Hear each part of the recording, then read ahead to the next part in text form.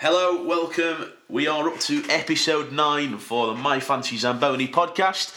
Once again, we don't have Dave with us. He's still off on his jollies in New York, watching the Islanders beat the Penguins and the Sabres. Not a good time for me and Greff.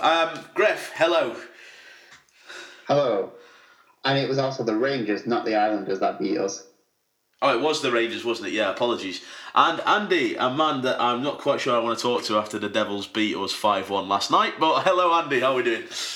Hello, Joe. So, gents, we've only got a week to cover. Quite a lot going on since last time. In between us recording last week and putting the podcast out last week, there were a few changes in the league. Obviously, a couple of games as well, so we can come round to cover those. But let's start with the fixtures that have just gone. I've got my list ready, seeing as though we don't have Dave to do this again. So we'll just blast through these fixtures. Wednesday, the 31st of October, Halloween, you had the Devils beating the Clan 1-0 in the league. And then the Steelers beating the Blaze 5-4 in overtime. Nice goal coming from Ben O'Connor to get the win there after the Steelers were down by 2. Friday the 2nd of November in the league, Fife lost out to Belfast 2-1.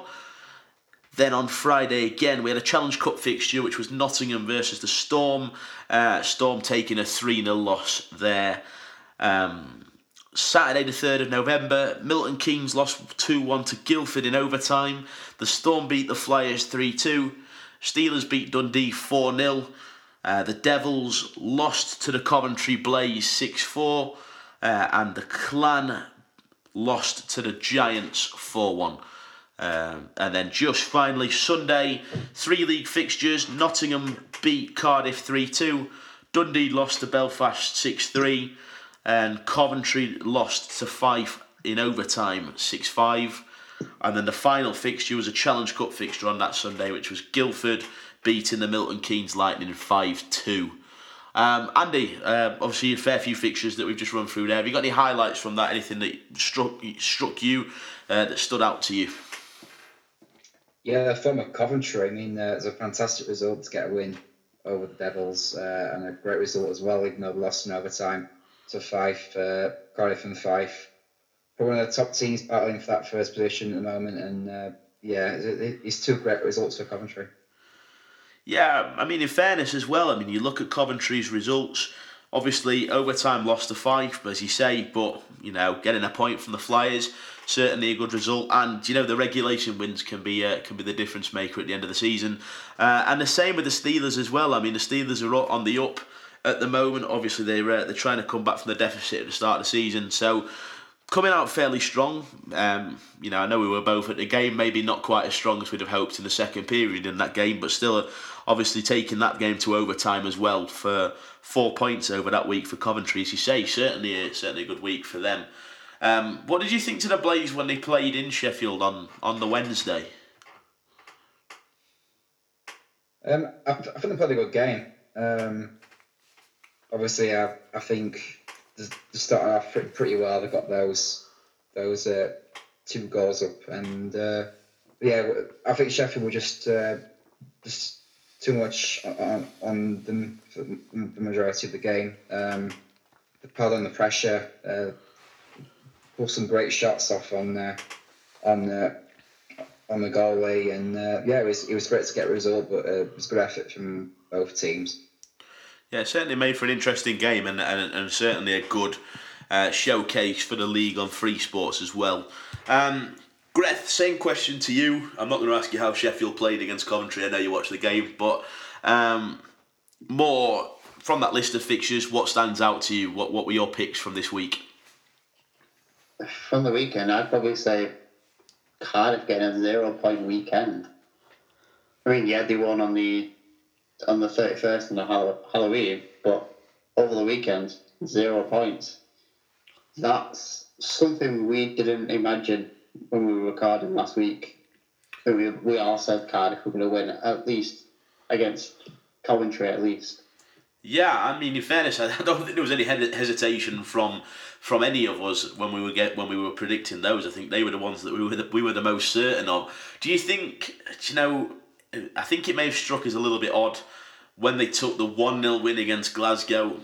Obviously they've ripped some teams apart this year, and obviously going up against Glasgow, they only got the 1-0 win. Do you think that was a sign of things to come? Do you think that may have knocked them a little bit in terms of, the role, like being on a bit of a roll in terms of scoring recently? Do you think that's kind of knocked them a little bit in terms of just getting them off form?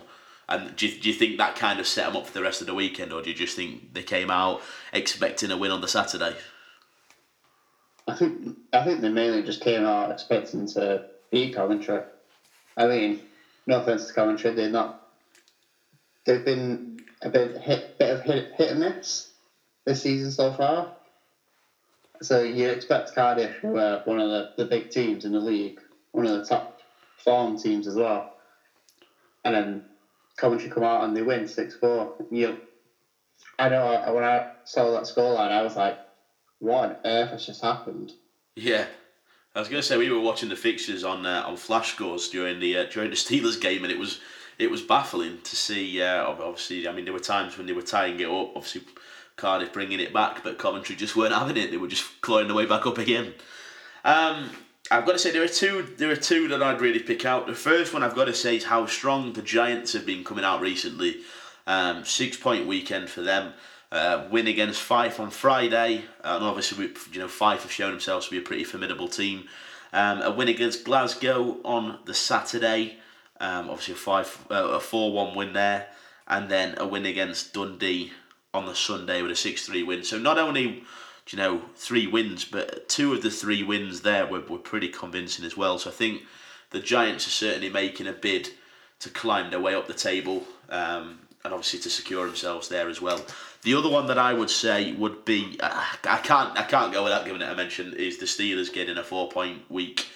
It's been a bit rare for us to say it. They made hard work of it on the Wednesday. I think they kind of lulled off in the second period and let the Coventry blaze in a little bit. But the third period just showed how strong this team can be. I don't know, obviously both of you watched the game. I don't know what you thought. I mean, it was pretty obvious that we were going to score early on in the third, obviously when they scored the game to bring it back to 1. And then in fairness, the pressure to put on for the equalising goal, it was certainly coming from the way that we were pushing it as a team. And then again, obviously the 4-0 win against Dundee was just dominance. I don't think Dundee ever looked like they were going to score. Obviously, Whistle doesn't get the man of the match there. In fairness, wasn't really tested much. First shutout of the season, but wasn't really tested. And I think Barrasso really has made his mark on his team. And Saturday's game particularly was a big sign of that for me. Andy, obviously, what do you think? You were at the game on Saturday. You were at the game on Wednesday. Do you agree? Do you think Barrasso certainly changed the team around? Do you think that do you think it was a case that Dundee came out slow, or do you think it was a case that we just came out too quick for them to handle? I think we were just too quick for them to handle. I think both teams played a good game. It's just like obviously we were a stronger team, and I think we were looking and we were trying to find that sort of quite a marginal score, quite a big scoreline. For a result is what I think we needed just to build that confidence up. And Barrasso's done a fantastic job. He's got a couple of players in already, and they're definitely making their mark on this team. Yeah, I completely agree. So obviously, Andy, you've just touched on it there. Obviously, brought in a couple of players to the team. Shortly after we recorded episode 8 last week, obviously we recorded it on the Monday. I know that we weren't able to put the episode out until the Friday. Shortly after we recorded, I think it was the next day, Sheffield announced the signing of Matt Climie. He was brought in pretty much straight away, landed in Sheffield, I think that day, if not the day after. A goalie, which was something that took a lot of the Steelers fans by surprise. Greff, is this a sign of things to come in the Elite League? Obviously, I mean, Jackson Whistle was part of a 3-goalie team in Belfast. Obviously, the Panthers have had Paschal. They had Garnett. Sorry, I know they're not at the same time. Garnett, Gospel and Patrick Galbraith. Do you know that the Panthers have been a team that have had 3 goalies for a while. Yourselves have got 3 goalies this year, if I'm not wrong, and obviously Blaze have got 3 goalies now. I know that was for injury cover, but is this the sign of things to come in the Elite League? Do you think the 3 goalies is the way forward? I think it is, yeah, because as we mentioned previously, all the teams in the league mainly go for the league. So you get your 50 odd games in the league, plus also your Challenge Cup.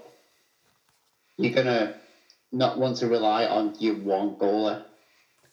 I mean, your backup goalies sometimes for different teams can be great. Like, for example, for you guys, you got Brad Day. He's a pretty decent goalie. Yeah. We have Declan Ryan at times, and we've also got Paco. I mean, we don't always want to rely on Matt Ginn all the time. Still a goalie, amazing, done brilliant for us so far. But you don't want to use your number one goalie every single game, because come towards like January, February time, they're going to be worn out. So you're gonna want another good backup that's challenging your first team goalie. Yeah, absolutely. I mean, it's something that Steelers fans have kind of been arguing amongst themselves in one capacity with. Obviously, raising questions. Jackson Whistle really has been a standout player for the Steelers this year. He's been the reason that we're still not dead bottom of the league. He's kept us from having games going into double digits for sure. It's certainly in the games where we've been particularly poor. So I know that a lot of fans have kind of been concerned that Whistle's going to lose out on ice time because we brought in this other guy. I mean, it doesn't surprise me that a guy like Barrasso, obviously Vezina Trophy winner, dual Stanley Cup winner with the Pittsburgh Penguins, as a goalie. It doesn't surprise me that one of the things he wanted to do was bring in a second top quality netminder.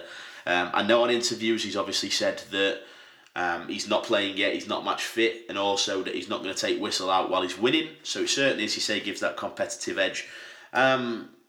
Andy, what do you think to the signing of Matt Climie? Obviously, it's probably a little bit closer to home than Greth. Obviously, Greth can watch from the other side of the Pennines, but when it happens in Sheffield, it's something that I've been saying for a while. I wanted us to do is bring 3 goalies. What was your thought when we announced the signing? I think it's a good sign. First of all, he's got a good wealth of experience in the American League, and he's even played a few games in the NHL as well. So yeah, it's a good sign, and it is something that's been coming for a long time. I think for Sheffield, I can't remember. I think it's been a few seasons since you had 3 goalies, and that was when Plant was injured. I brought in cover for him. But yeah, it's kind of things that come in the league. Yeah. I mean, even Chernham has touched on it at the start of the season. If we needed to bring someone else in to go alongside the 2 goalies there, then he would do. But obviously they've been playing really well, so I guess they're not really needed to bring a third one in. But yeah, it's something that's happening around the world, not just in the British game of the NHL. They've got 3 or 4 even over there, and yeah, I think it's good just to get the competition up, but also to give Jackson a rest as well, because he's been really tough for him and he's played really well. So I think he will at some point need a bit of a break. Yeah, no, I completely agree with you there. As you say, he really has been a stud for the Steelers this year, and obviously he's gonna have bad games. Obviously, we had the first game against Cardiff. We weren't actually at the game because we were away, but obviously, Paul Thompson made the decision to start Jackson Whistle. Said he got a migraine, and that's why he let so many in the first. I think it was 4-0 at the end of the first period or whatever it was. If we'd have got Matt Climie, maybe the decision goes a different way. So obviously, he really can be a difference maker. Andy, what were your thoughts on the start of his season? Obviously, you look at his stats, as you say, a wealth of experience in the AHL, a handful of games in the NHL. I mean, you don't get to that level without having something about you. I guess the one that some of our fans have kind of focused on have been the first 3 games that he's played at the start of this season for HC Innsbruck. What do you think to those stats? Obviously, he's played 3 games. He had a total of 6.17 goals against average and a 76.8% save percentage. Do you think that's a sign that he's on the decline, as some people are saying, or do you think that it's just a case that he's come in either maybe injured, maybe not quite at full pace at the start of the season? He's only played 3 games, and he could easily put up the same stats that he's put up in the past in the Elite League. What are your kind of thoughts surrounding those stats? I don't think it's a bad thing, those stats. I mean, Innsbruck in the EBEL, which is the same league as Red Bull Salzburg, and the teams there are really good. I'd probably say probably a bit better than this league, just a bit. But I think he's come in at the start of the season not being quite as fit as what he's expected to be or should be. And I think if he was fit, I think he would have started in his first game, in his first time when he set foot in the arena to a game. I think he would have started if he was fit. But I think it's just getting that that fitness up. And also Jackson's having a fantastic few games in net, so obviously I completely understand why Brasso will keep him in if he's winning games. So yeah, until there's a game lost or just result doesn't go our way, I think he'll be in the net soon. Yeah, no, I agree with you there. Gref, similar kind of question. You get a goalie that comes in, he's put up probably about 91% save percentage across about 250 games in the AHL. He starts the season with 3 games in the EBEL with a 76% save percentage and a 6.1 goals against average. Do you look at that and go, we've signed a bit of a duff guy here? Or do you look at that and go, okay, he's not had the start that he wants, but his stats speak for themselves? I'd probably go with his stats really do speak for himself. 3 games. Who knows? One of the games could have been like a really bad night for him, and the other 2 games were pretty decent. But obviously, because one of the nights was really bad, it doesn't look great in his stats. I look forward to seeing him play. Hopefully, he doesn't play that good if he's against us. I mean, that's just from a Manchester perspective, but throughout the season, hopefully, you do you guys well. Yeah, I certainly think. I personally think he will. I think, realistically, you look at his stats, he only played 12 games last year. So that, to me, shouts out that he had an injury or something along those lines. So no surprise coming into the season. Maybe if he came in not fully fit, either in terms of just not up to match fitness or maybe still had a bit of a knock and a bit of a niggle with his injury. And as you say, it takes one bad game to change the stats, but it's certainly a wait and see signing, but certainly an interesting one for me on that side. So moving on from Sheffield for the time being, there was another signing in the league actually. Gref, you told me about this one about 15 minutes or so ago. Gref, do you want to tell us who he is and who he's signed for? Yeah, his name is Dominik Floran. He's a Czech player. He's already played for Coventry this season. I didn't even realise until this afternoon that he'd actually signed for Coventry. So I don't think any of us actually noticed that they made a press release saying they signed a player. Looking at his stats, he's played 131 games in the National American Hockey League. Got 94 points out of it. So it's like the league below the NCAA. But then he's gone and played in the NCAA, played 58 games, and got 27 points. That, to me, sounds like he's had a good junior career. Hopefully he can do the same over here. Obviously not against Slavia, against Steelers for you guys. I mean, depending on how results go, if we need you to lose, But he seems like a very good player. He's young as well, so he could be pretty fast. Yeah, something that strikes me as odd on his Elite Prospects page, his position is just listed as forward.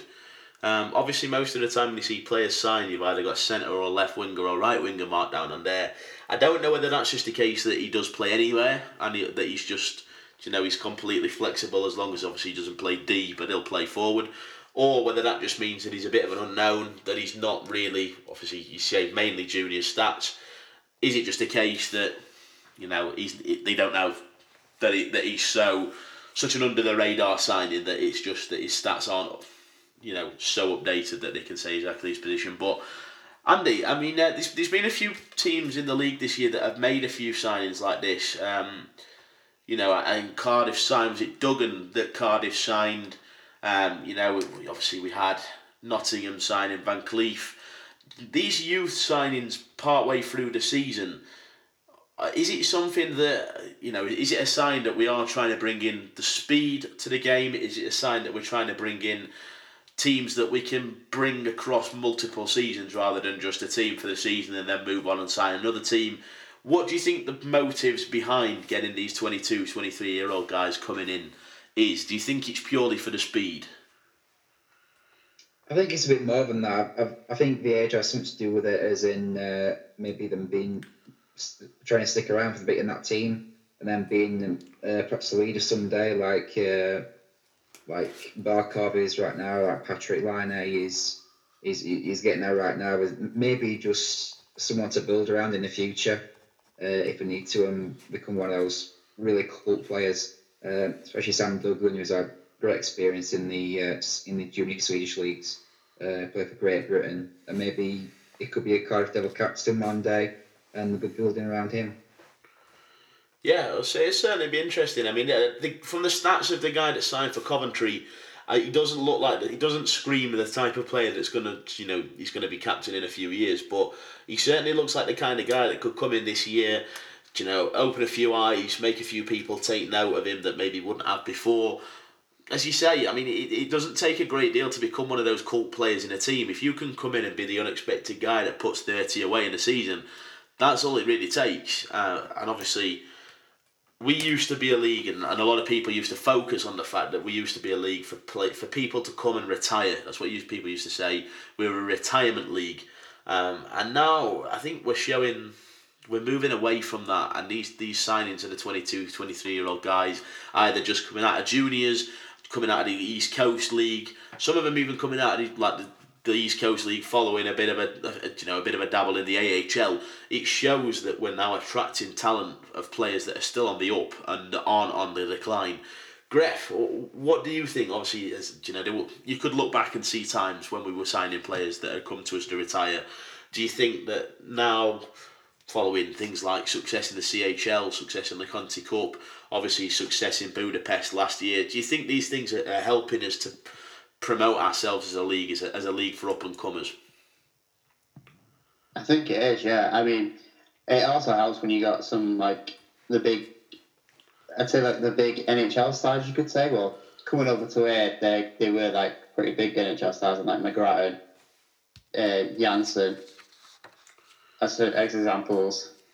They're going to have connections with people over there, and they're going to talk to them and go, beautiful, amazing league to play in, as an example. They could probably say that.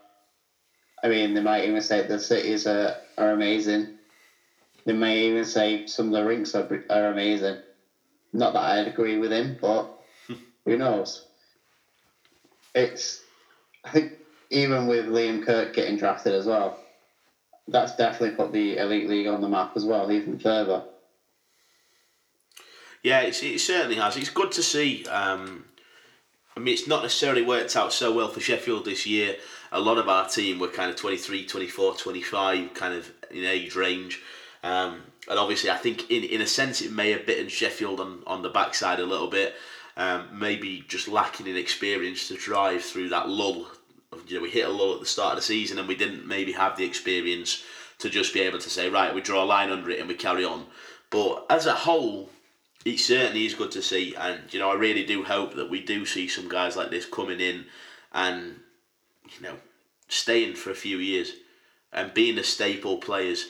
A lot of the staple players in the league now moving on. David Clark, obviously, one of the key ones there. Jonathan Phillips isn't going to have a great deal of, a great amount of years left.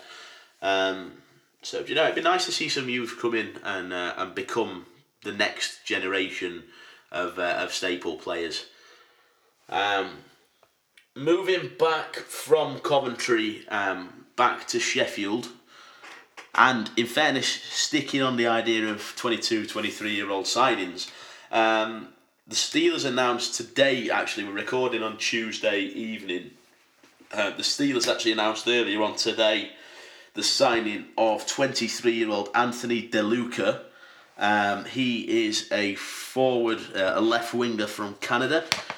Certainly has some decent stats by the looks. I find that junior stats often are quite difficult to read compared to your pro stats. Obviously, you see a guy come in with 0.5 points per game in 100 games in the East Coast League.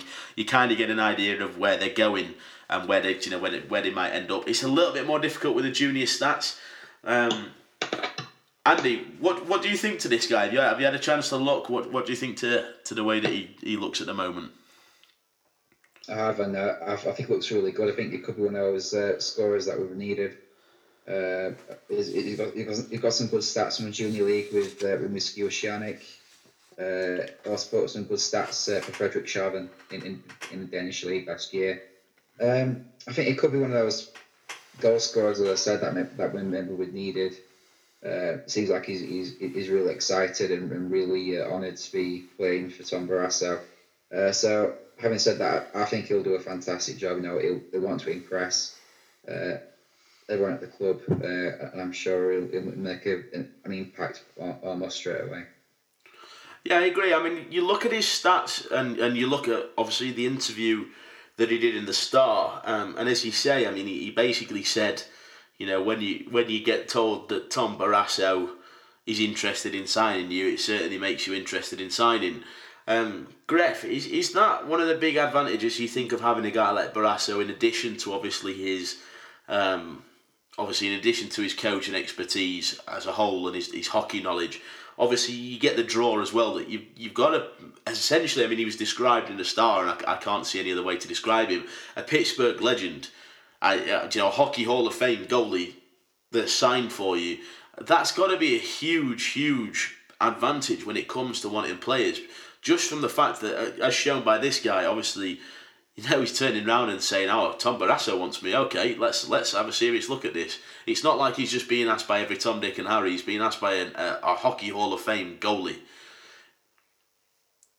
Oh, that's for certain. I mean, having Tom Barrasso is going to do wonders for Steelers, and this season he's already showing it. Next season, that's going to be one to definitely look at for when you're either re-signing players or you're signing new players. That's going to be one of the key points for you guys next season. I mean, as Stafford's already pointed out, he may have had an amazing junior career. I mean, 202 games in the Quebec Major Junior Leagues, 209 points, 101 goals. Yeah.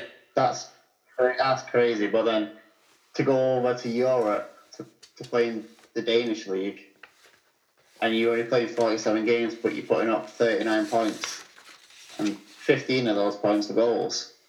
That's crazy from a guy that's just come out of juniors. From a guy he came out of juniors, went to East Coast, went to uni, and then went straight to Denmark. I mean, everywhere he's going, he's pretty much putting up some good numbers. Yeah. Hopefully, he'll do wonders for you this season. He'll be one of the key players as well, I think, to actually get you into the playoffs. Yeah, well, here's to hoping. But Andy, I mean, I'm being one of those people, and I'm sure a lot of the Steelers fan base, and in fairness, I'm sure a lot of the fans across the Elite League have been saying the same, that it's going to be interesting to see the kind of players that Barrasso signs. He's obviously got a lot of contacts from his time in the NHL. Obviously, he's coached over in Europe as well, in some of the top leagues in Europe. So he's obviously going to have a lot of contacts across the world. And obviously, he's also, as we've just said, we've also got that advantage of he is Tom Barrasso. He's a Vezina Trophy goalie. He's a double Stanley Cup winner. He's not just a guy that nobody's heard of before that's asking for people to sign. People want to sign for this guy. In terms of this signing, is this the kind of signing that you'd have expected to see him make? I mean, I know that a lot of people may have been expecting people with NHL experience or AHL experience, but this guy looks like an absolute stud. But he's coming out of the junior league. I mean, he's just as we've just been saying, he could become a staple player for the Steelers for the next 5-10 years. Do you think that's the kind of guy? Was that the kind of guy that you were expecting to see Barrasso bring in? Or were you expecting to see him bring in a more experienced guy, like maybe a 30, 35-year-old that's played 200 games in the NHL and 400 in the AHL? I think it's a good move. I mean, people have got to bear in mind it's November. You know, it isn't August where the availability of players is massive. You know, there's so many players available, there isn't. The really good players are taken. They've already got good homes where they are. They're playing really well. So to sign someone like Declare, who's young, who can put points up, is a really good signing. That I believe that's one spot remaining on the roster for this season. But I don't think we're going to see the best out of Barrasso until August comes around, when all those availability comes up. But still, it's a very good signing. Yeah, one thing that's interested me in it, and it kind of, I think I've mentioned it last week, but it's something that's cropped up again, obviously in the signing of DeLuca. There's a number of players coming into the league this year, in a league that for me was very unknown. And as I say, I always find it more difficult to read into a player in terms of junior stats. But one league that I've never really heard of up until this season before was the U Sports League. I mean, DeLuca's played 28 games in the U Sports League and he's had 1.54 points per game. I mean, that's insane. But then you look across the league this year, obviously Kellen Ainsworth signed for Coventry. He's played 107 games in the U Sports League. Trey Lewis for Coventry has played 76 games in the U Sports League. And then Josh McFadden for the Steelers has also played 45 games in that league. It just seems a little bit odd to me that all of a sudden we're signing 4 or 5 guys in a season across the league that have all played in this league that I've never heard of before. Have either of you guys heard of the U Sports League going into this season, or is it just me that wasn't sure? Yes, I have, yeah. Yeah. Well, the 2015-16 season, I heard about it. I heard about it last season as well, even further, mainly because of Lyndon Springer. He just came out of there. Fair enough. I've apparently let my stats watching go a little bit to pot over the last couple of seasons. I've been living under a rock for the last couple of years, but still quite a new league coming through though. It's quite interesting to see them come through. I mean, comparing the stats between DeLuca and the guys that I've just mentioned, as I say, DeLuca's played 28 games in the U Sports League, 1.54 points per game. Kellen Ainsworth played 107 games in it and got 0.82 points per game, so obviously nearly double of Ainsworth tally is what DeLuca's put up in there. Trey Lewis put up a 0.22 points per game in 76 games, and Josh McFadden put 0.78 points per game up in 45 games. So DeLuca really stretching out a hell of a lot more points per game. I know it's only realistically maybe 0.7, 0.8, but that's a huge stat spread across a season. I mean, Ainsworth's put up a point per game so far in the Elite League, so certainly looking good for DeLuca coming in. But again, another wait and see signing, so we'll have to see where that one goes. Moving on from signings and maybe moving on from Sheffield, because it's kind of hard not to talk about them at the moment with the amount of signings that they're making and the amount of changes. But moving on from that, we had a bit of a spectacle in the league today. We know where the next stage of the Challenge Cup is going. Gref, I know that you watched the first minute of the Challenge Cup draw. What were your thoughts of the draw? I thought it could have been done a little bit better. I mean, you just brought up the GMs or the coaches from the 4 seeded teams. Talked about how the Challenge Cup went for them in the group stages, and then they just said, right, we're picking this team. I mean, it's better than doing it out of a Morrison's bag, like previously. But in the ice in Sheffield, Seth Bennett picking out a little crunched up piece of paper. Yeah. Exactly. But it's one step further to being a lot better than than picking out of a shopping bag. Yeah, it's true. The Challenge Cup, best of a bad bunch, in fairness. We've got 11 teams in the league this year. It was always going to be difficult to seed 11 teams in a cup. So it may have been a bit of a farce, maybe a bit of a faff this year. We've got as quarter-final teams. It should be a little bit easier to figure out what's going on from here on in. So the matchup for the quarter-finals are as follows. Belfast Giants chose the Dundee Stars. Cardiff Devils will be playing the Glasgow Clan. Nottingham Panthers will be playing the Manchester Storm. And the Guildford Flames will take on the Sheffield Steelers. The Steelers were the team that weren't picked by either of the top 3 seeds, so they ended up with Guildford in the matchups. Simple question, guys. We'll make it quite quick because obviously I appreciate, we've got a lot to cover today. 4 matchups there. Who do we expect to see going through to the semi-finals from each of those? We'll start with Belfast against Dundee. Gref, who would you expect to see come out on top? Belfast. Do you see that being a pretty clear, straight up win, or do you think it's going to be a close to the knuckle win by the skin of the teeth?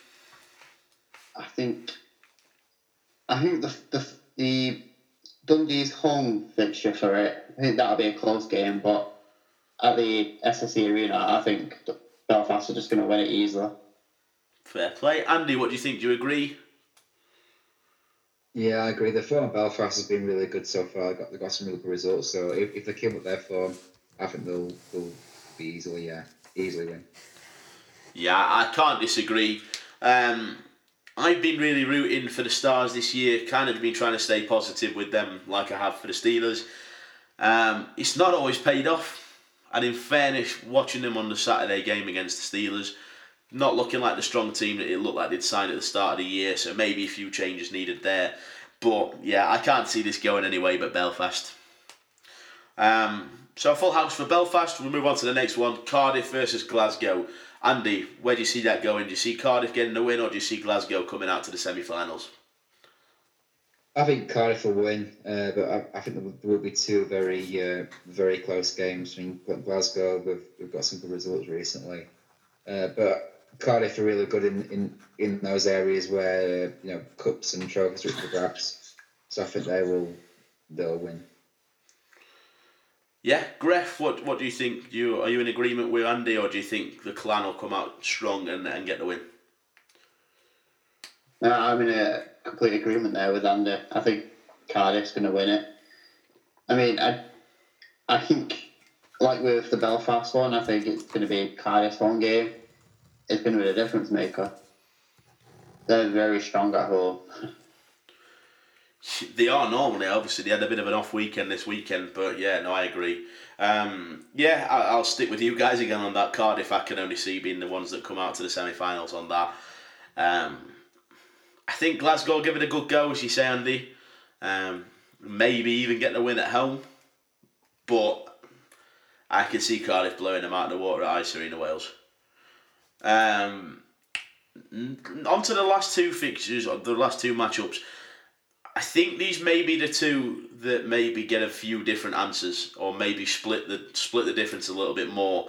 Nottingham versus Manchester being the first. Gref, I'll stick with you for the start because I know that you're going to say the Storm. So because I know you're a massive homer. What do you think? Do you think the Storm will get it, or are you thinking that the Panthers will pip you at the post? Like the fan in me wants to say Storm, but looking at it from an actual sports fan, I think Panthers may just pick us to the semi-final. I think it's going to be very tightly contested in both games. Andy, what do you think? Do you agree, or do you think the Storm will get the win? I think it'll be Panthers. I've got to agree with Gref there. Sorry, Gref, but yeah, Panthers again really strong. Manchester have been not so much as strong. So yeah, I'm going to Panthers win. Fair play. I'm going to go the other way. I'll go for a bit of Gref love on this one. To be honest with you, I think the Panthers, they played well. They've had a bit of a 50-50 start. I know that they're still high up in the league standings. But, I mean, last time I looked, and it's something we'll discuss, in a little bit on this episode, but, they did have a few games in hand. They did have a bit of a shaky start. They have had a few shaky results. They've split the difference between the games between the Steelers for certain. Obviously, I know that some of the games they've blown us out of the water, but then in other games, we've managed to get the win against them. They've had some shaky games against a lot of teams in the league. Manchester are looking low down in the league at the moment, and there's a reason that they were on some of our lists for the bottom 3 teams. I think this is where Finner throws the kitchen sink. I think this is the point where Finner goes, right, we've got to go all out because this may be our only chance at some silverware this year. And I don't think they'll win the Challenge Cup, but I think they'll win the seeding against the Panthers. So I'll go to Storm.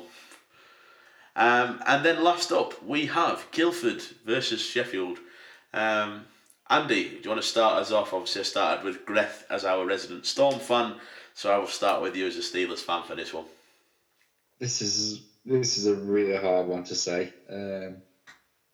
I think I'm in the same boat as Greth, where as a fan, I want to see my team win, but Guildford have been unbelievable this season. And just a lot of their players are really in really good form. So I think players like Akerhead, Dunbar, they're going to be the difference makers. Unfortunately, I'm going to say Guildford to go for him. Greth, do you agree with Andy? I do, yeah. I like Andy's mentioned, Carl Ackwood and Dunbar. They're just doing brilliant for the league at the moment. I mean, their team as a whole are doing great. When they're not getting in fights, but they're doing great.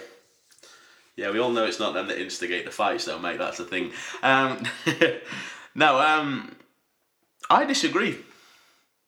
I agree that I think it's going to be a close matchup.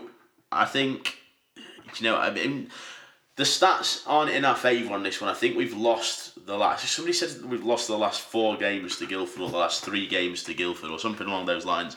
And Guildford coming out very strong this year, as we'll talk about later on, obviously, as we discuss the league standings. But I just think bringing in, 2 top quality netminders now, if we can get Climby up to speed, 2 top quality starting netminders coming out strong, and I think a similar thing that I said about Finner. I think Barrasso throws the kitchen sink at this one. I think Barrasso goes, we're at the bottom of the league, we might be in a shout for playoffs, we're not going to win the league. I'll say that. If we win the league, I will eat my shoe. I'll eat my shoes. Over to that. Well, I may regret saying that, but I significantly doubt it. I really don't think we're going to win the league. I don't expect us to. In fairness, we've had a rocky season. It's going to be. I'm not going to be disappointed if we don't win the league this season.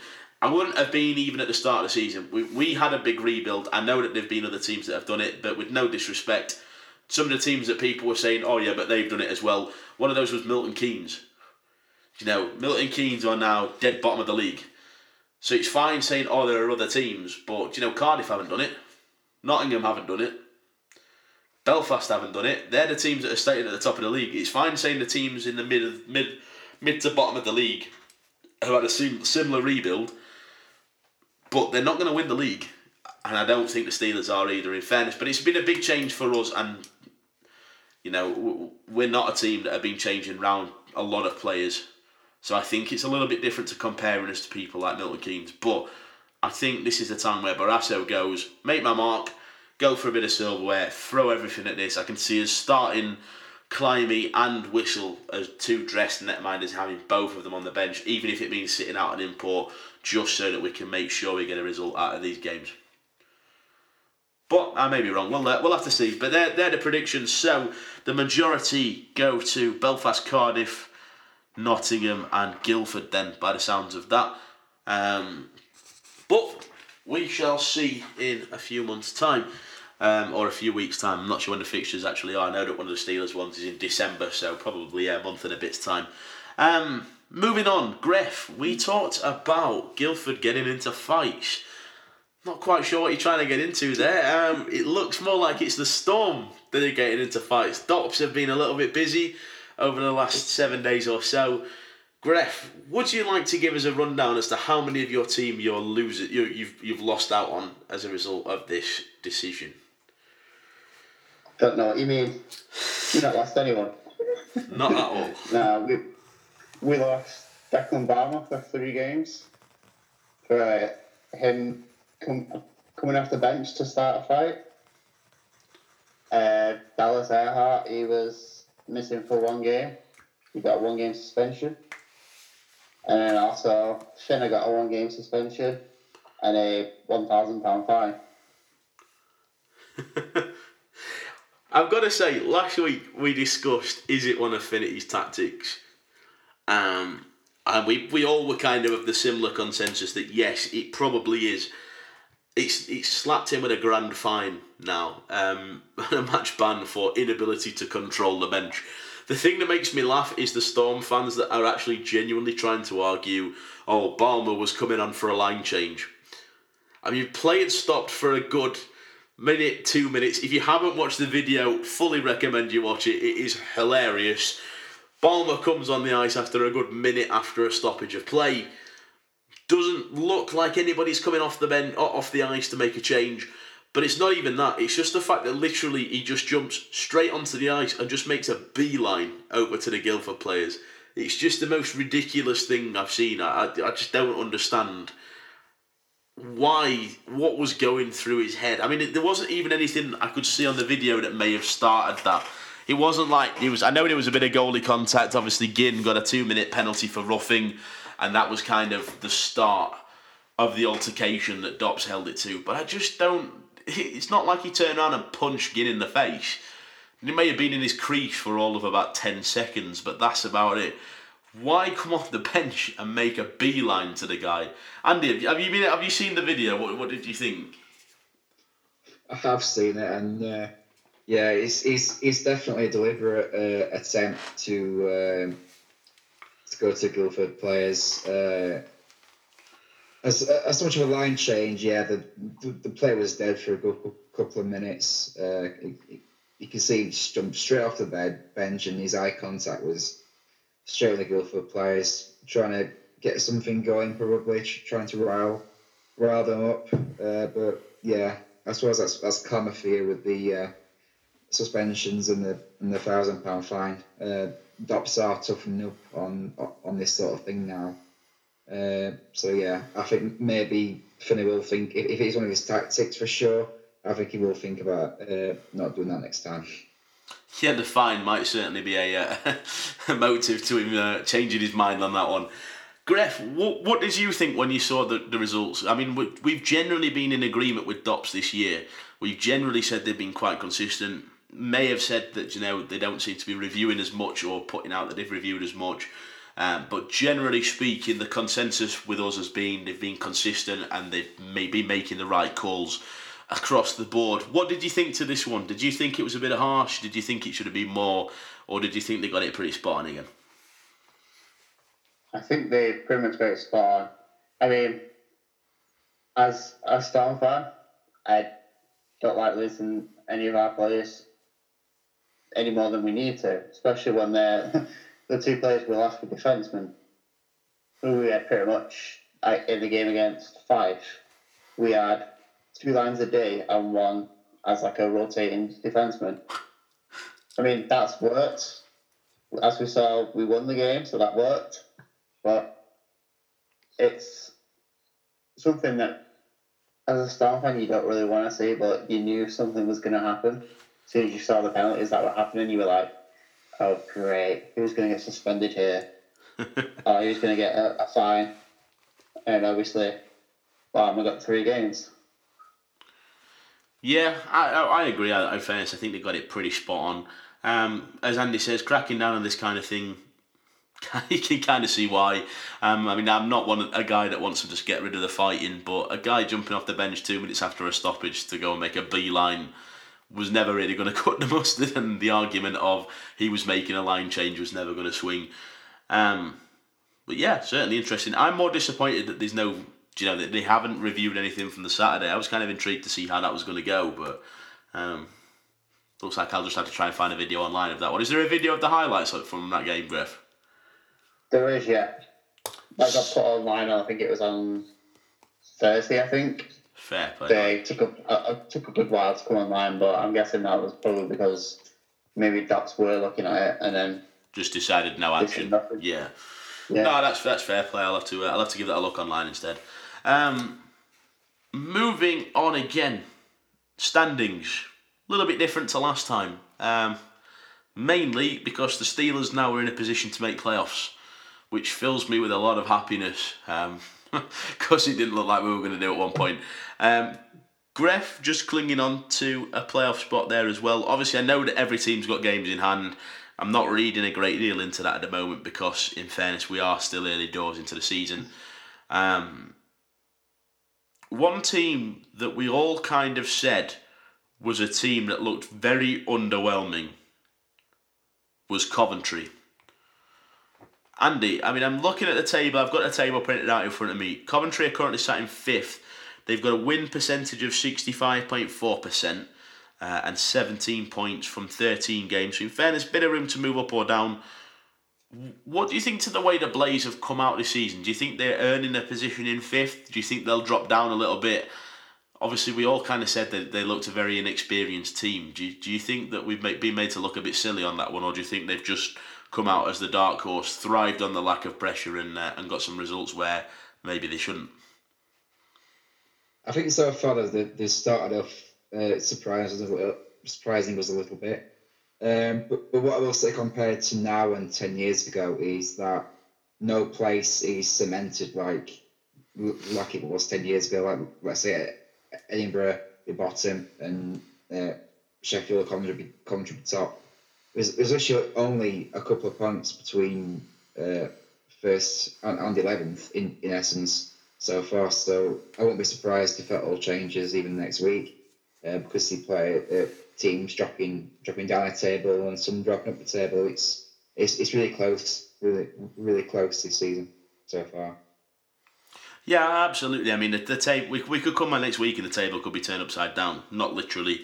But, I mean, Belfast looked pretty cemented in at the top. But, it could be completely different, as you say, next week. It was completely different last time we discussed it.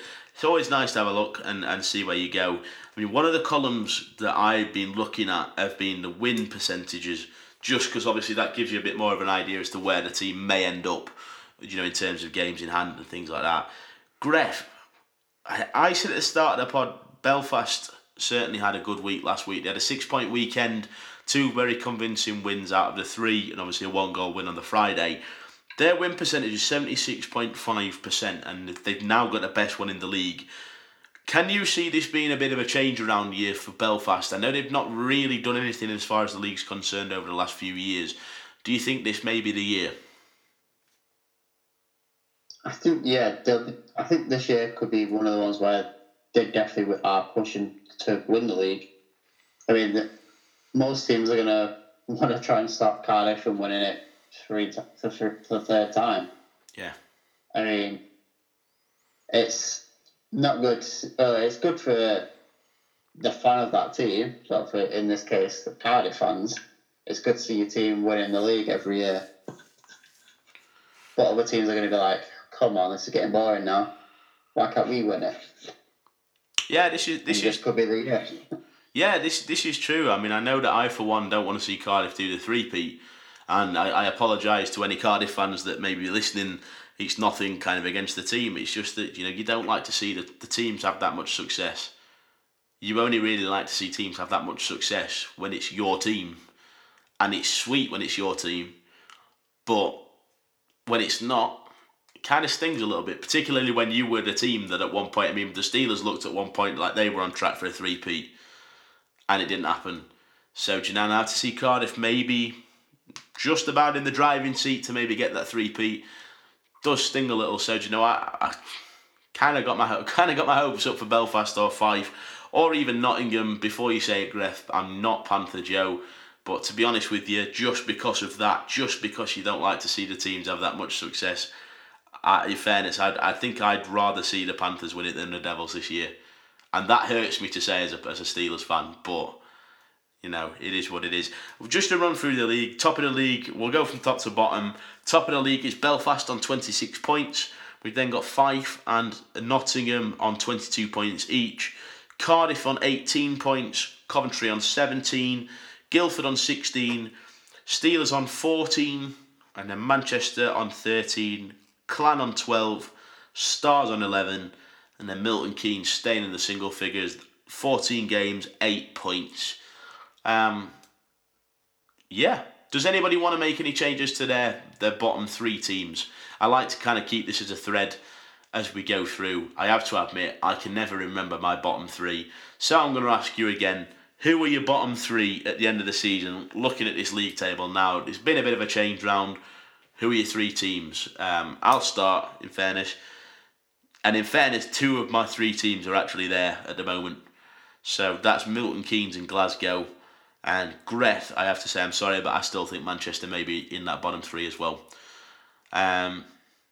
Do you disagree, Greth? I'm assuming Manchester aren't in your bottom three. Who are your bottom three? My bottom three are already in the bottom three at the moment, with Glasgow, Dundee and Milton Keynes. That's just cheating. You're just looking at the way the league table is and just going, I'll go with those three. No, I remember you saying that in fairness.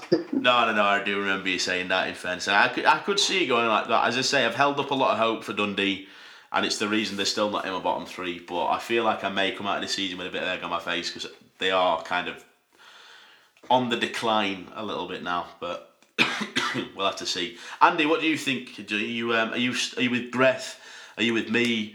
Do you have a different three that you think may end up in the bottom? I certainly think. I'm sure I said this at the start. When we did these predictions, Dundee and MK, I think they'll be in the bottom three, and I think I put Coventry as the last team in. But so far they started well.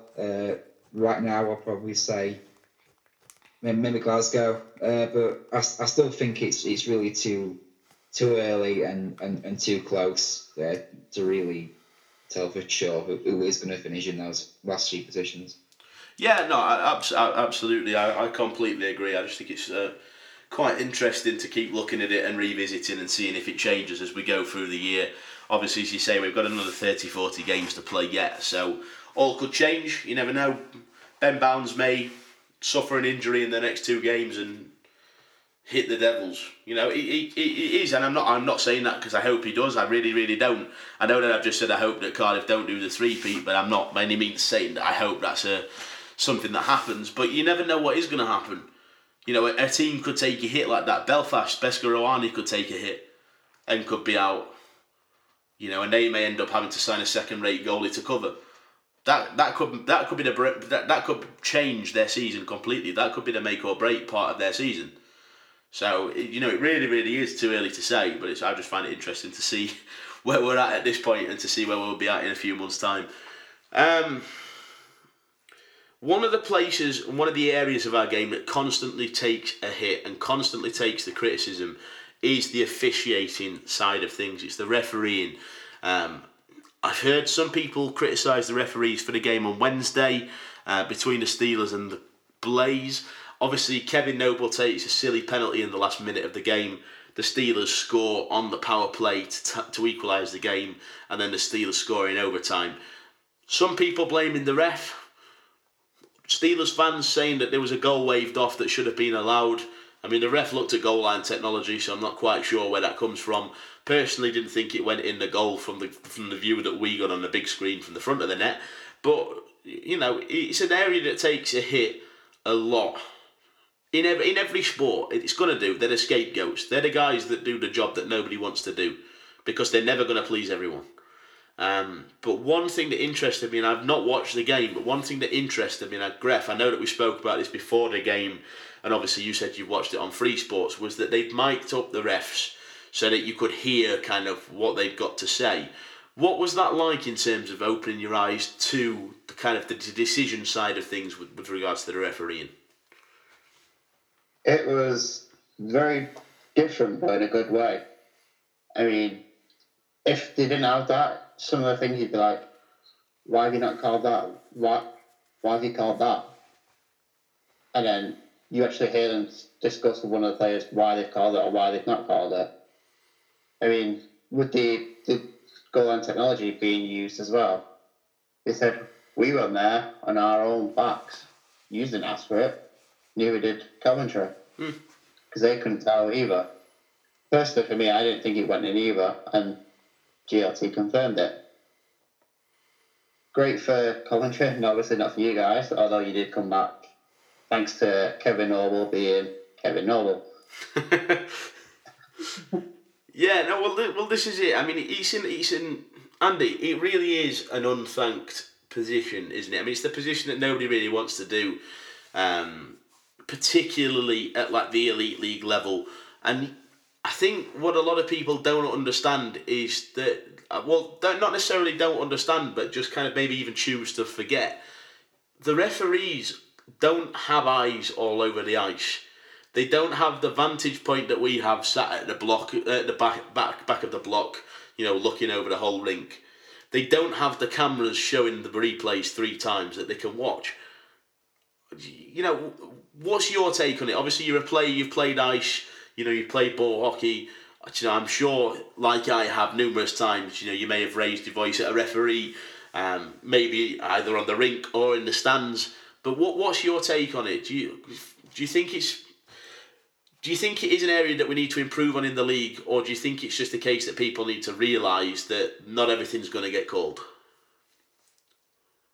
Well, I think there has been a few moments where you probably think, oh, that should have been called or something like that. But like you said, the referees can't see everything on the ice at the same time. They could be behind a play where they're watching the puck instead of 2 players behind the play by about a minute or 2. So it is hard to see everything. But having said that, they have made some really good calls. I mean the no goal on Aaron Johnson in the Sheffield game, that was definitely a kick in. So it was a good decision to go to the replay and have a look at that. I think there's always room for improvement. I mean, you're never going to be perfect at anything, but the more improvement you get, even by refreshing, the referees of the rules, just giving that refresher that sometimes they maybe need, especially after the summer. There's always room for improvement in my eyes. Yeah, I agree. And I mean, in fairness, I'd even go as far as saying there's room for improvement all the way up. I mean, you can sit and watch. I mean, I as an example, Andy, you were sat in the room with me on Saturday when we were watching the Penguins versus the Maple Leafs game. We'll not mention the score of that game because it hurts me to say. The second goal, just to me, was just completely baffling. I mean, Patrick Marleau crashes into the net, full pelt at Matt Murray, puck goes in the back of the net as Marleau just lands flat on top of Murray and wipes him out. Goals given. Now, I'm 50-50 on whether the goal should have been given. I think by the rules of goalie interference, if the puck had gone in before the contact was made, then fair enough, good goal. I think it may be kind of a cause for a change, in my opinion, because, to be fair, Murray, before the puck went in, was probably looking up and bracing himself for the contact, particularly as a goalie that suffered from concussion at the start of the season. But if not a no-goal, for me, there should have at least been a penalty call on the play. If the puck hadn't been put in the back of the net, that would have been called for a 2-minute goal interference penalty. And I don't see why that's any different just because the puck went in the net. But this is the top league in the world. These are the best referees in the world. And yeah, I'm sat there questioning the calls made by the best referees in the world that have video replay that go back to Toronto and who are with the most experienced people in the world at reviewing game footage to decide whether it's a goal or a no goal or whether it's goal interference or not. And I sit there at 3 o'clock in the morning after having a few pints shouting at my television saying, oh, how have you missed that? It happens across the board. And I think people don't realise that maybe it's not a case that it is, or the line is too blurred in terms of what is and what isn't a penalty. And I think people start to need to look at it and say, as long as a referee's consistent, that's kind of the thing that matters. Do you know, if they're going to call a glove tap and not a slash, that's fine as long as the other team doesn't make a glove tap and get called for a slash. And I think that's what people need to start realising, is that maybe it's just a case that certain things aren't called because they happen 30 times in a game, and if it's called, it's going to stop the game every 10 seconds.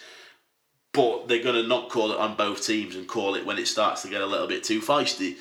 But yeah, I kind of went into a rant there.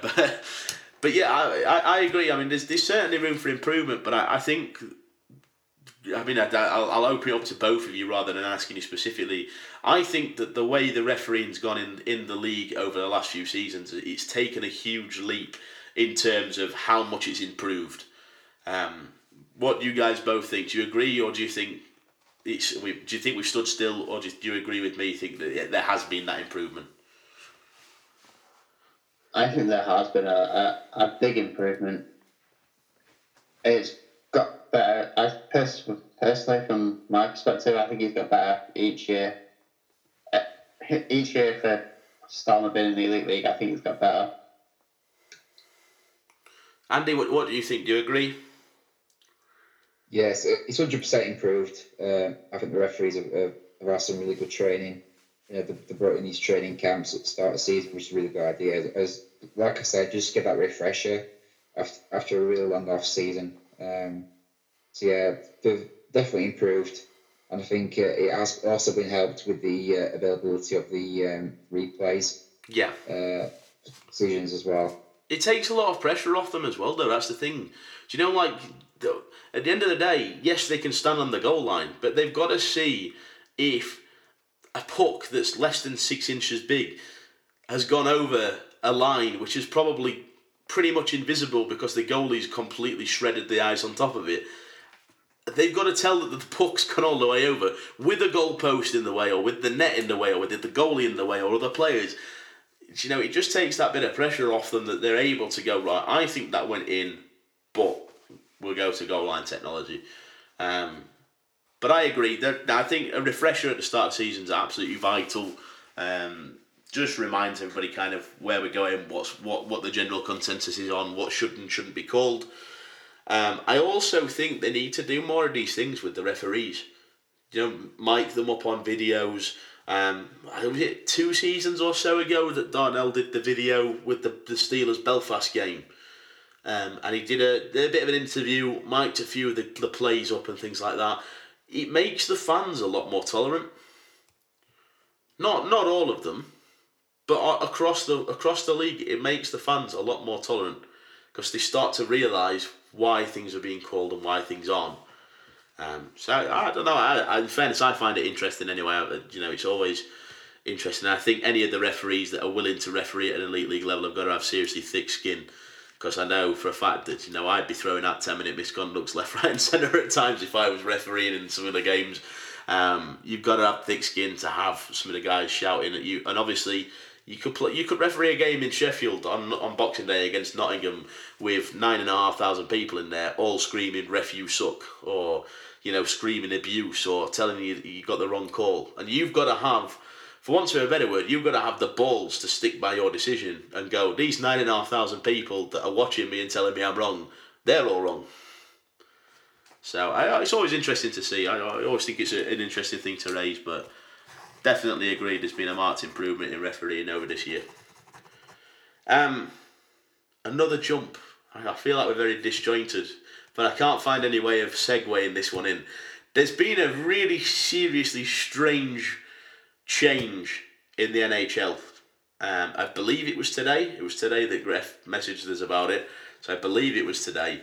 The Chicago Blackhawks have got rid of their coach, Joel Quenneville. Coach Q. Possibly the most iconic coach in the NHL at this point. Maybe other than people like John Tortorella or Mike Babcock. But certainly up there as one of the most iconic.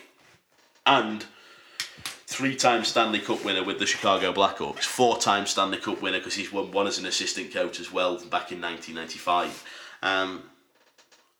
Were you guys as shocked as I was when I mean, obviously you weren't as shocked when you posted it on the group, Gref, because you were the one that posted it. But were you as shocked when you saw it as I was? Yeah, I was very shocked. I think as soon as I saw it, I had to have like a double look at it. I was like, "Hey, what? No, this has got to be a fake post." And I saw, "Oh wait, no, it isn't."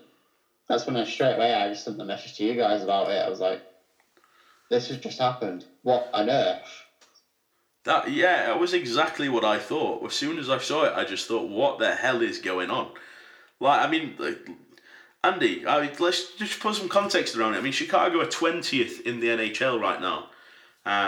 They've, again, similar to our league, it's hard to say whether they're going to go up or down, but they're 20th. 20th out of 31 teams. I mean, the LA Kings are at the bottom of the league right now. And as you say, I think, have they got rid of their coach as well? Yeah. Yeah. But, they're bottom of the league. And they're a team that should have been on the up this year. They made a few good signings. They brought in Ilya Kovalchuk as a guy to kind of give the franchise a lift as well. And they're at the bottom of the league, so I can understand that. But Chicago are 20th. And they've just sacked a 3-time Stanley Cup winning head coach. Can you obviously Greff's saying that he agrees with me, obviously that he was as shocked. Can you see any logic behind it, or were you as shocked as I was when you saw the news? Yeah, it was. It's a very, very, very strange move by the Blackhawks. I mean, 20th. It's not the, like you said, 31. Especially a coach like Quenneville. The honours that he's got in 3 or 4 Stanley Cups is incredible. And I'm sure if I was on a team right now, I'd be looking at him to try and see if they can snap him up and join their team. It's a very strange move, and I think you got to remember there are 31 teams in that league. You're just going to boss every season. With just one team, it's going to be open to pretty much anyone. So it is a really strange move. Yeah, certainly a bold move. I mean, we'll see if it pays off, and we may all be kind of sat here in April, May, when Chicago are making it through to the 3rd round in the Stanley Cup and saying, "Oh, decent move." But for the time being, I mean, it certainly looks odd.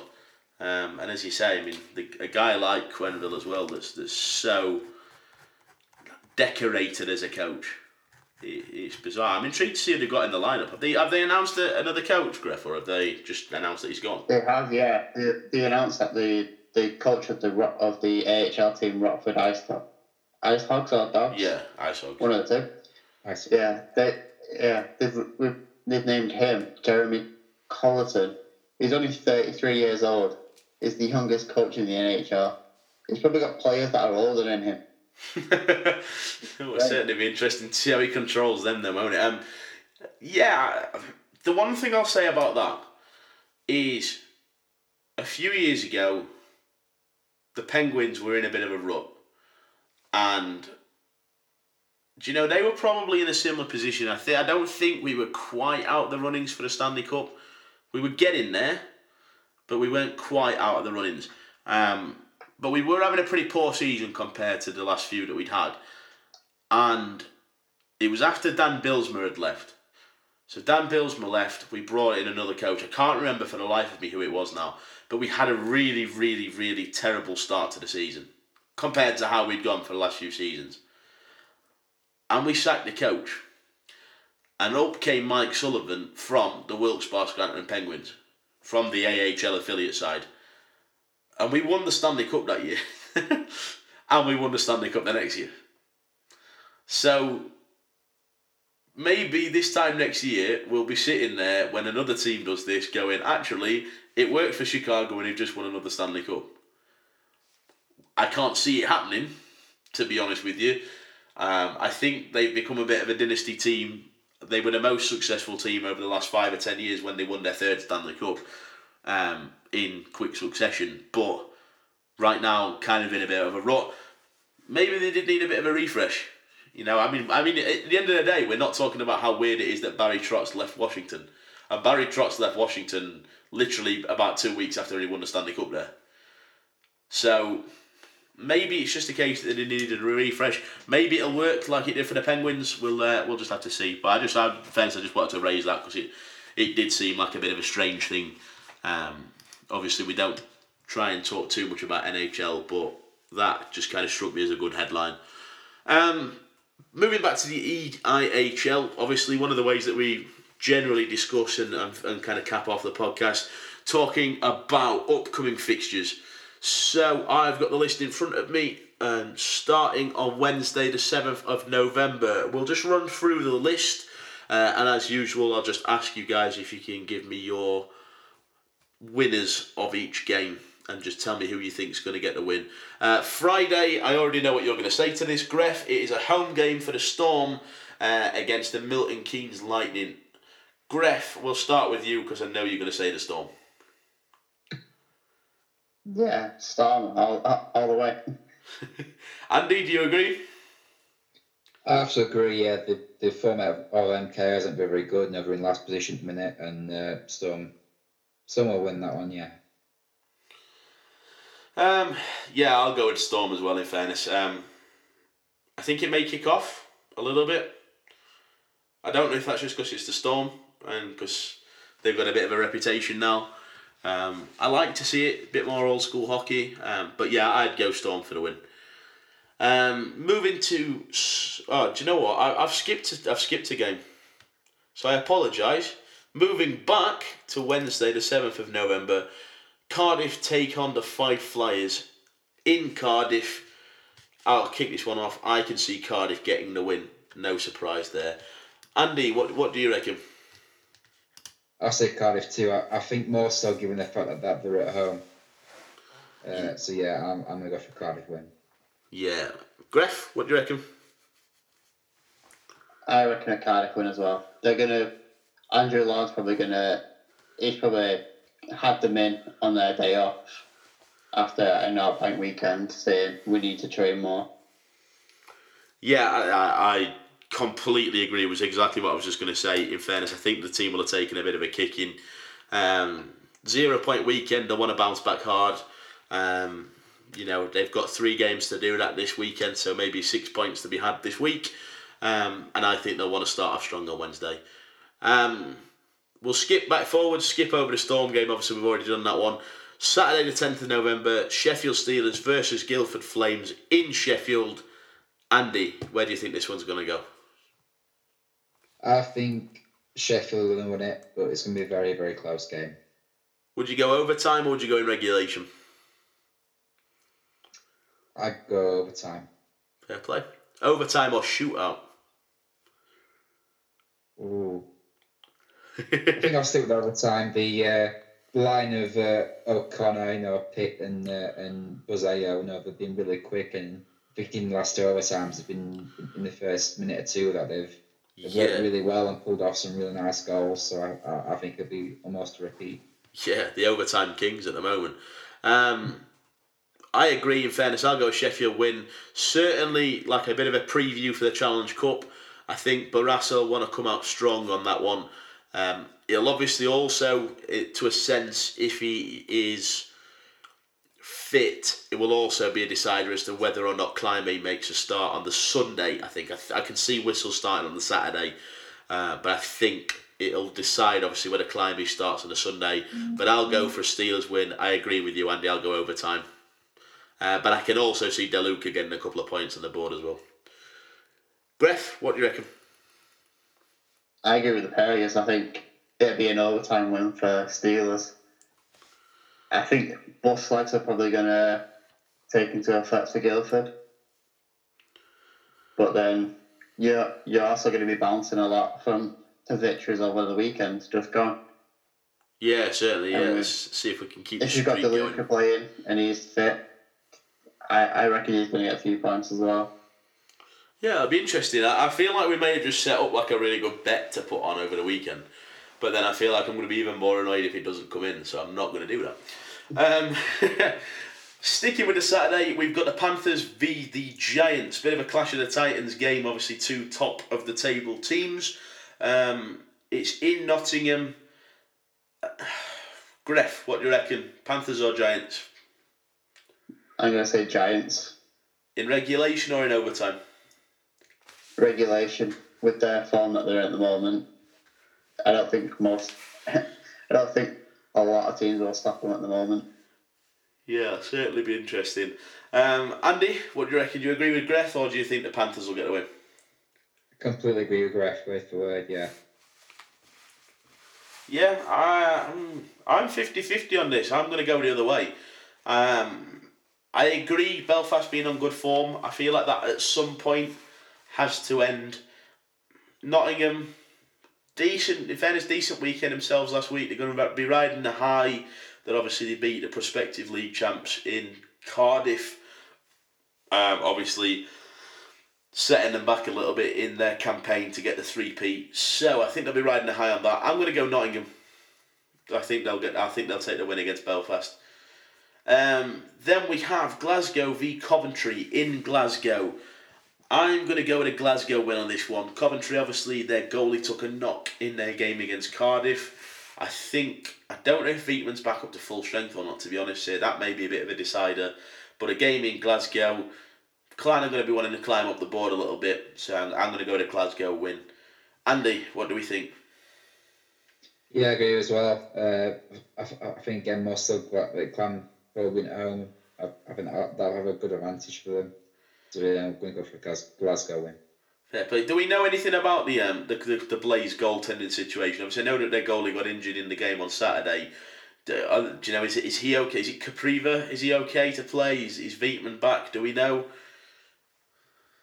Wheatman was back on the game after, and they mentioned that Caprica was okay.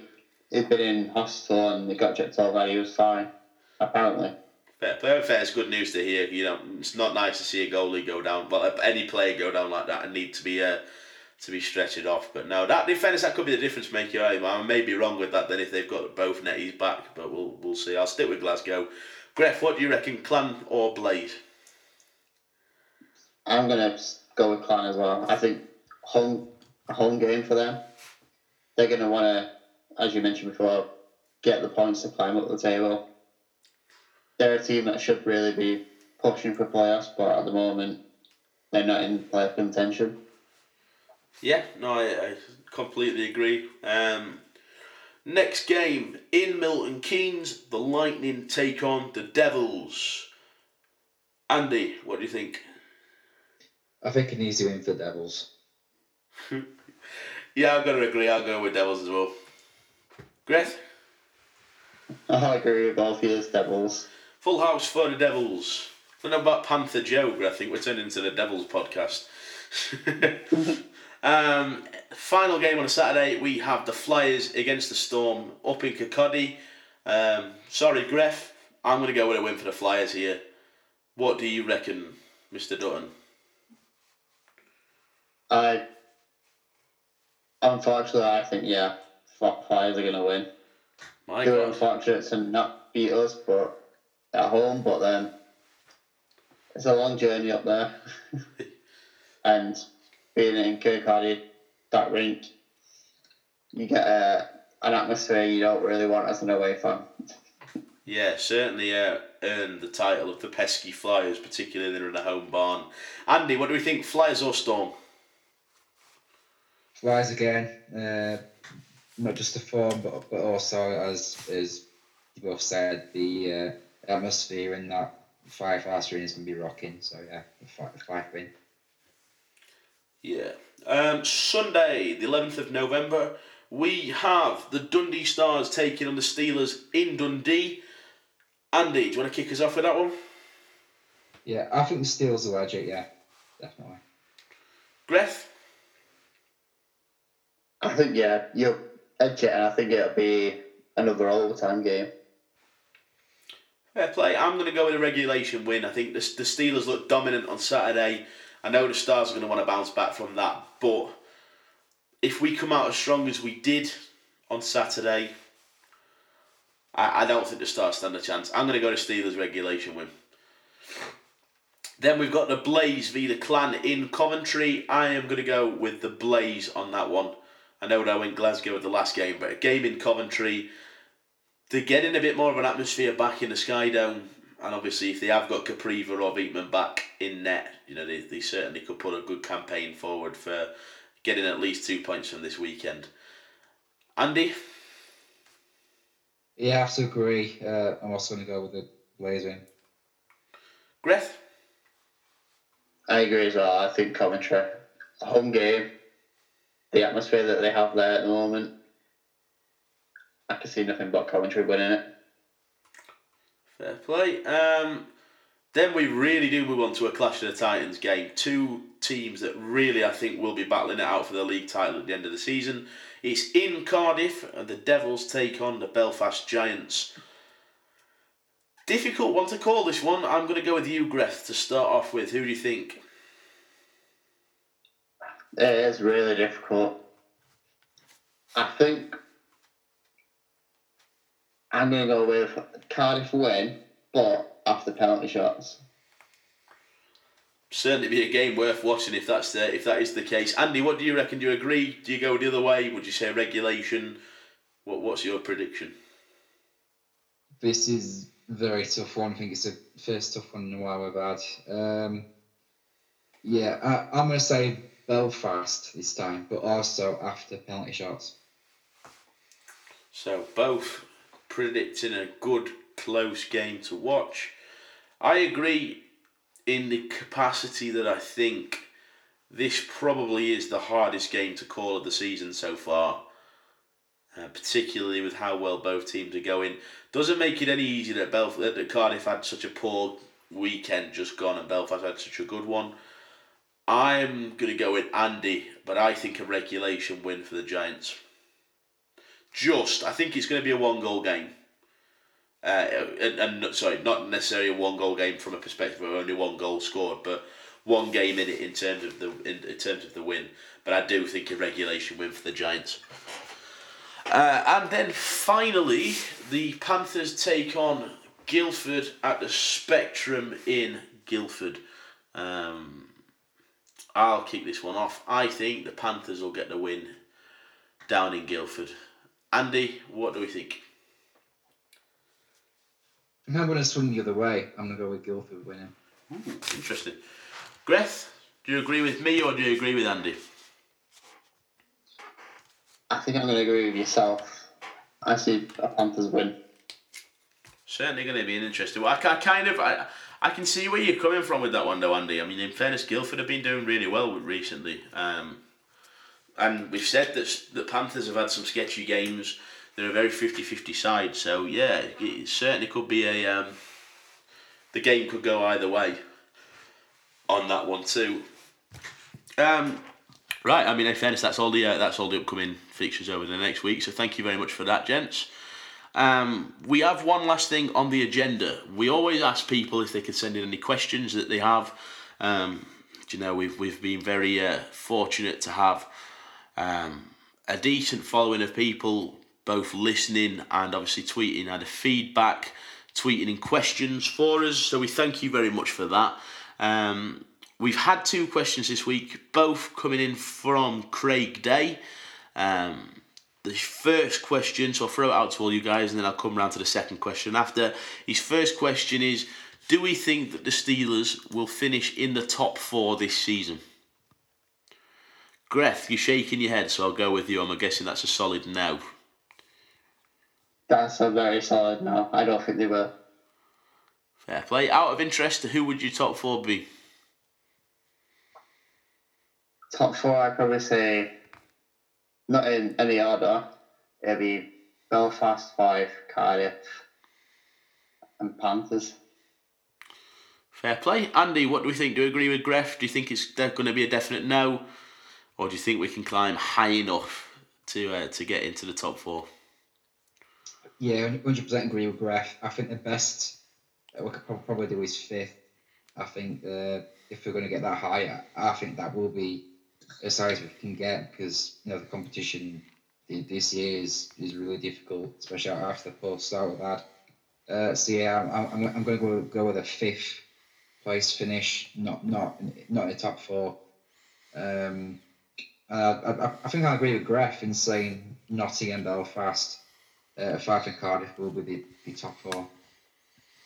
Fair play. No, I'm in agreement with both of you. I don't think we'll make the top 4. I think part of me wants to say we'll make the final 4 for playoffs. Although I think it very much depends on where we finish in terms of seeding. You know, where we are right now, we could end up playing the likes of Belfast, Cardiff, Nottingham. I wouldn't be so bothered if it was Nottingham, I have to admit. Well, obviously, we've managed to knock Nottingham out last year, and we've done it a couple of times now. But, you know, if we end up against Cardiff, we end up against Belfast, I don't fancy our chances per se. Certainly would be a good matchup for the quarters. But I can certainly potentially see us getting in the final 4 for playoffs, but I don't see us finishing in the top 4. I'd probably agree with you, Andy. I'd 5th or 6th finish in the league. My top 4 would be Cardiff, Belfast, Fife. Yeah, and probably Nottingham. If not Nottingham, it'd be one of 2. It'd either be Coventry or Guildford. But it depends if they can maintain the level that they've played at consistently this season. I think Coventry took a little bit of a dip over the last few weeks. If they can step it back up, then it could very well be them in the top 4. Guildford, really, really starting strong. Really, really starting strong. And they've proven to be a good team. As expected, as Callie Ackerd and Ian Waters and Jeff Dunbar on, obviously they've got a cracking team of players. So it could easily be them as well. But yeah, no, I think certainly a solid no from all 3 of us. That none of us think that they'll make the top 4. The next question, Steelers related again. Do we think the Steelers will finish above Nottingham? My assumption is the answer is going to be no from all 3, as obviously we've all kind of said we think Nottingham will be in the top 4 and Steelers won't. But I'll go around with you all just to confirm. Andy, I'm guessing it's a no. It's a good question, but unfortunately not. No, I can't see it happening. Griff, possibly not quite as unfortunate for you because you're a Storm fan and none of us think you're going to make playoffs anyway. But what do you think? Do you think Steelers will make it above Nottingham, or do you think they will stay below? I think you'll stay below. Fair play. Once again, we have a full house because I'm in agreement again. I'd love to see it happen. Although, as I say, I'd prefer to see Nottingham win the league than Cardiff. But I can't see it happening, if I'm honest. It's a long way to go. Long, long way to go. Particularly if we're thinking that Nottingham are going to be in the final 4. Sheffield may have climbed the table, then they're not nearly at the point where they're climbing to the top 4 yet. But all to play for. We could be wrong. You never know, the Steelers could win the league this year. But I don't think it's going to happen. Live on Facebook, eating shoe. I will do a Facebook Live video of me not eating my shoe. But I'm sure we'll find some forfeit for me to do if the Steelers do win the league. So I think that pretty much wraps it up today, gents. I think it may have been a bit of a long one again. Thank you very much to everybody that have been listening. As I say, we really have been privileged to hear that we've had a fair few people listening. Obviously, we've had a lot of feedback, and really, really do appreciate people coming back and saying they've enjoyed the podcast. It's nice to hear that the podcast can help people getting through the days at work or getting through travel as they're in the car. Keep feedback coming through. Be that you're enjoying it, be that you think we need to do things differently. If the sound needs to change, any comments at all. Obviously, we're only on episode 9, so we are still in the early stages. So anything you think that we can do to improve, by all means, let us know, because we will do our best to do that. Keep your questions coming in. Obviously, Craig's asked a few for the end today. We have had a few from different people in the past, so keep those questions coming in if you do have any. It's at MFZ Podcast on Twitter. It's Mike Fancy Zamboni Podcast on Facebook. We would also all very much appreciate if you could like and share the pages as well. We want to try and get out there as much as we can. Hopefully that would as well then push us to be able to get some more interesting maybe guests to come on. Obviously, if we can start to get more following, then certainly gives us that bit more of a draw to get people on that people would be interested in hearing. So if you can like and share the pages, it'd be very much appreciated. But thank you for listening. And for tonight, thank you very much, Greth. Thank you very much for having me. Andy, thank you very much. Once again, Joe. Cheers. It's a pleasure as always. Thank you very much to everybody that's listened as well to another episode of My Fancy Zamboni.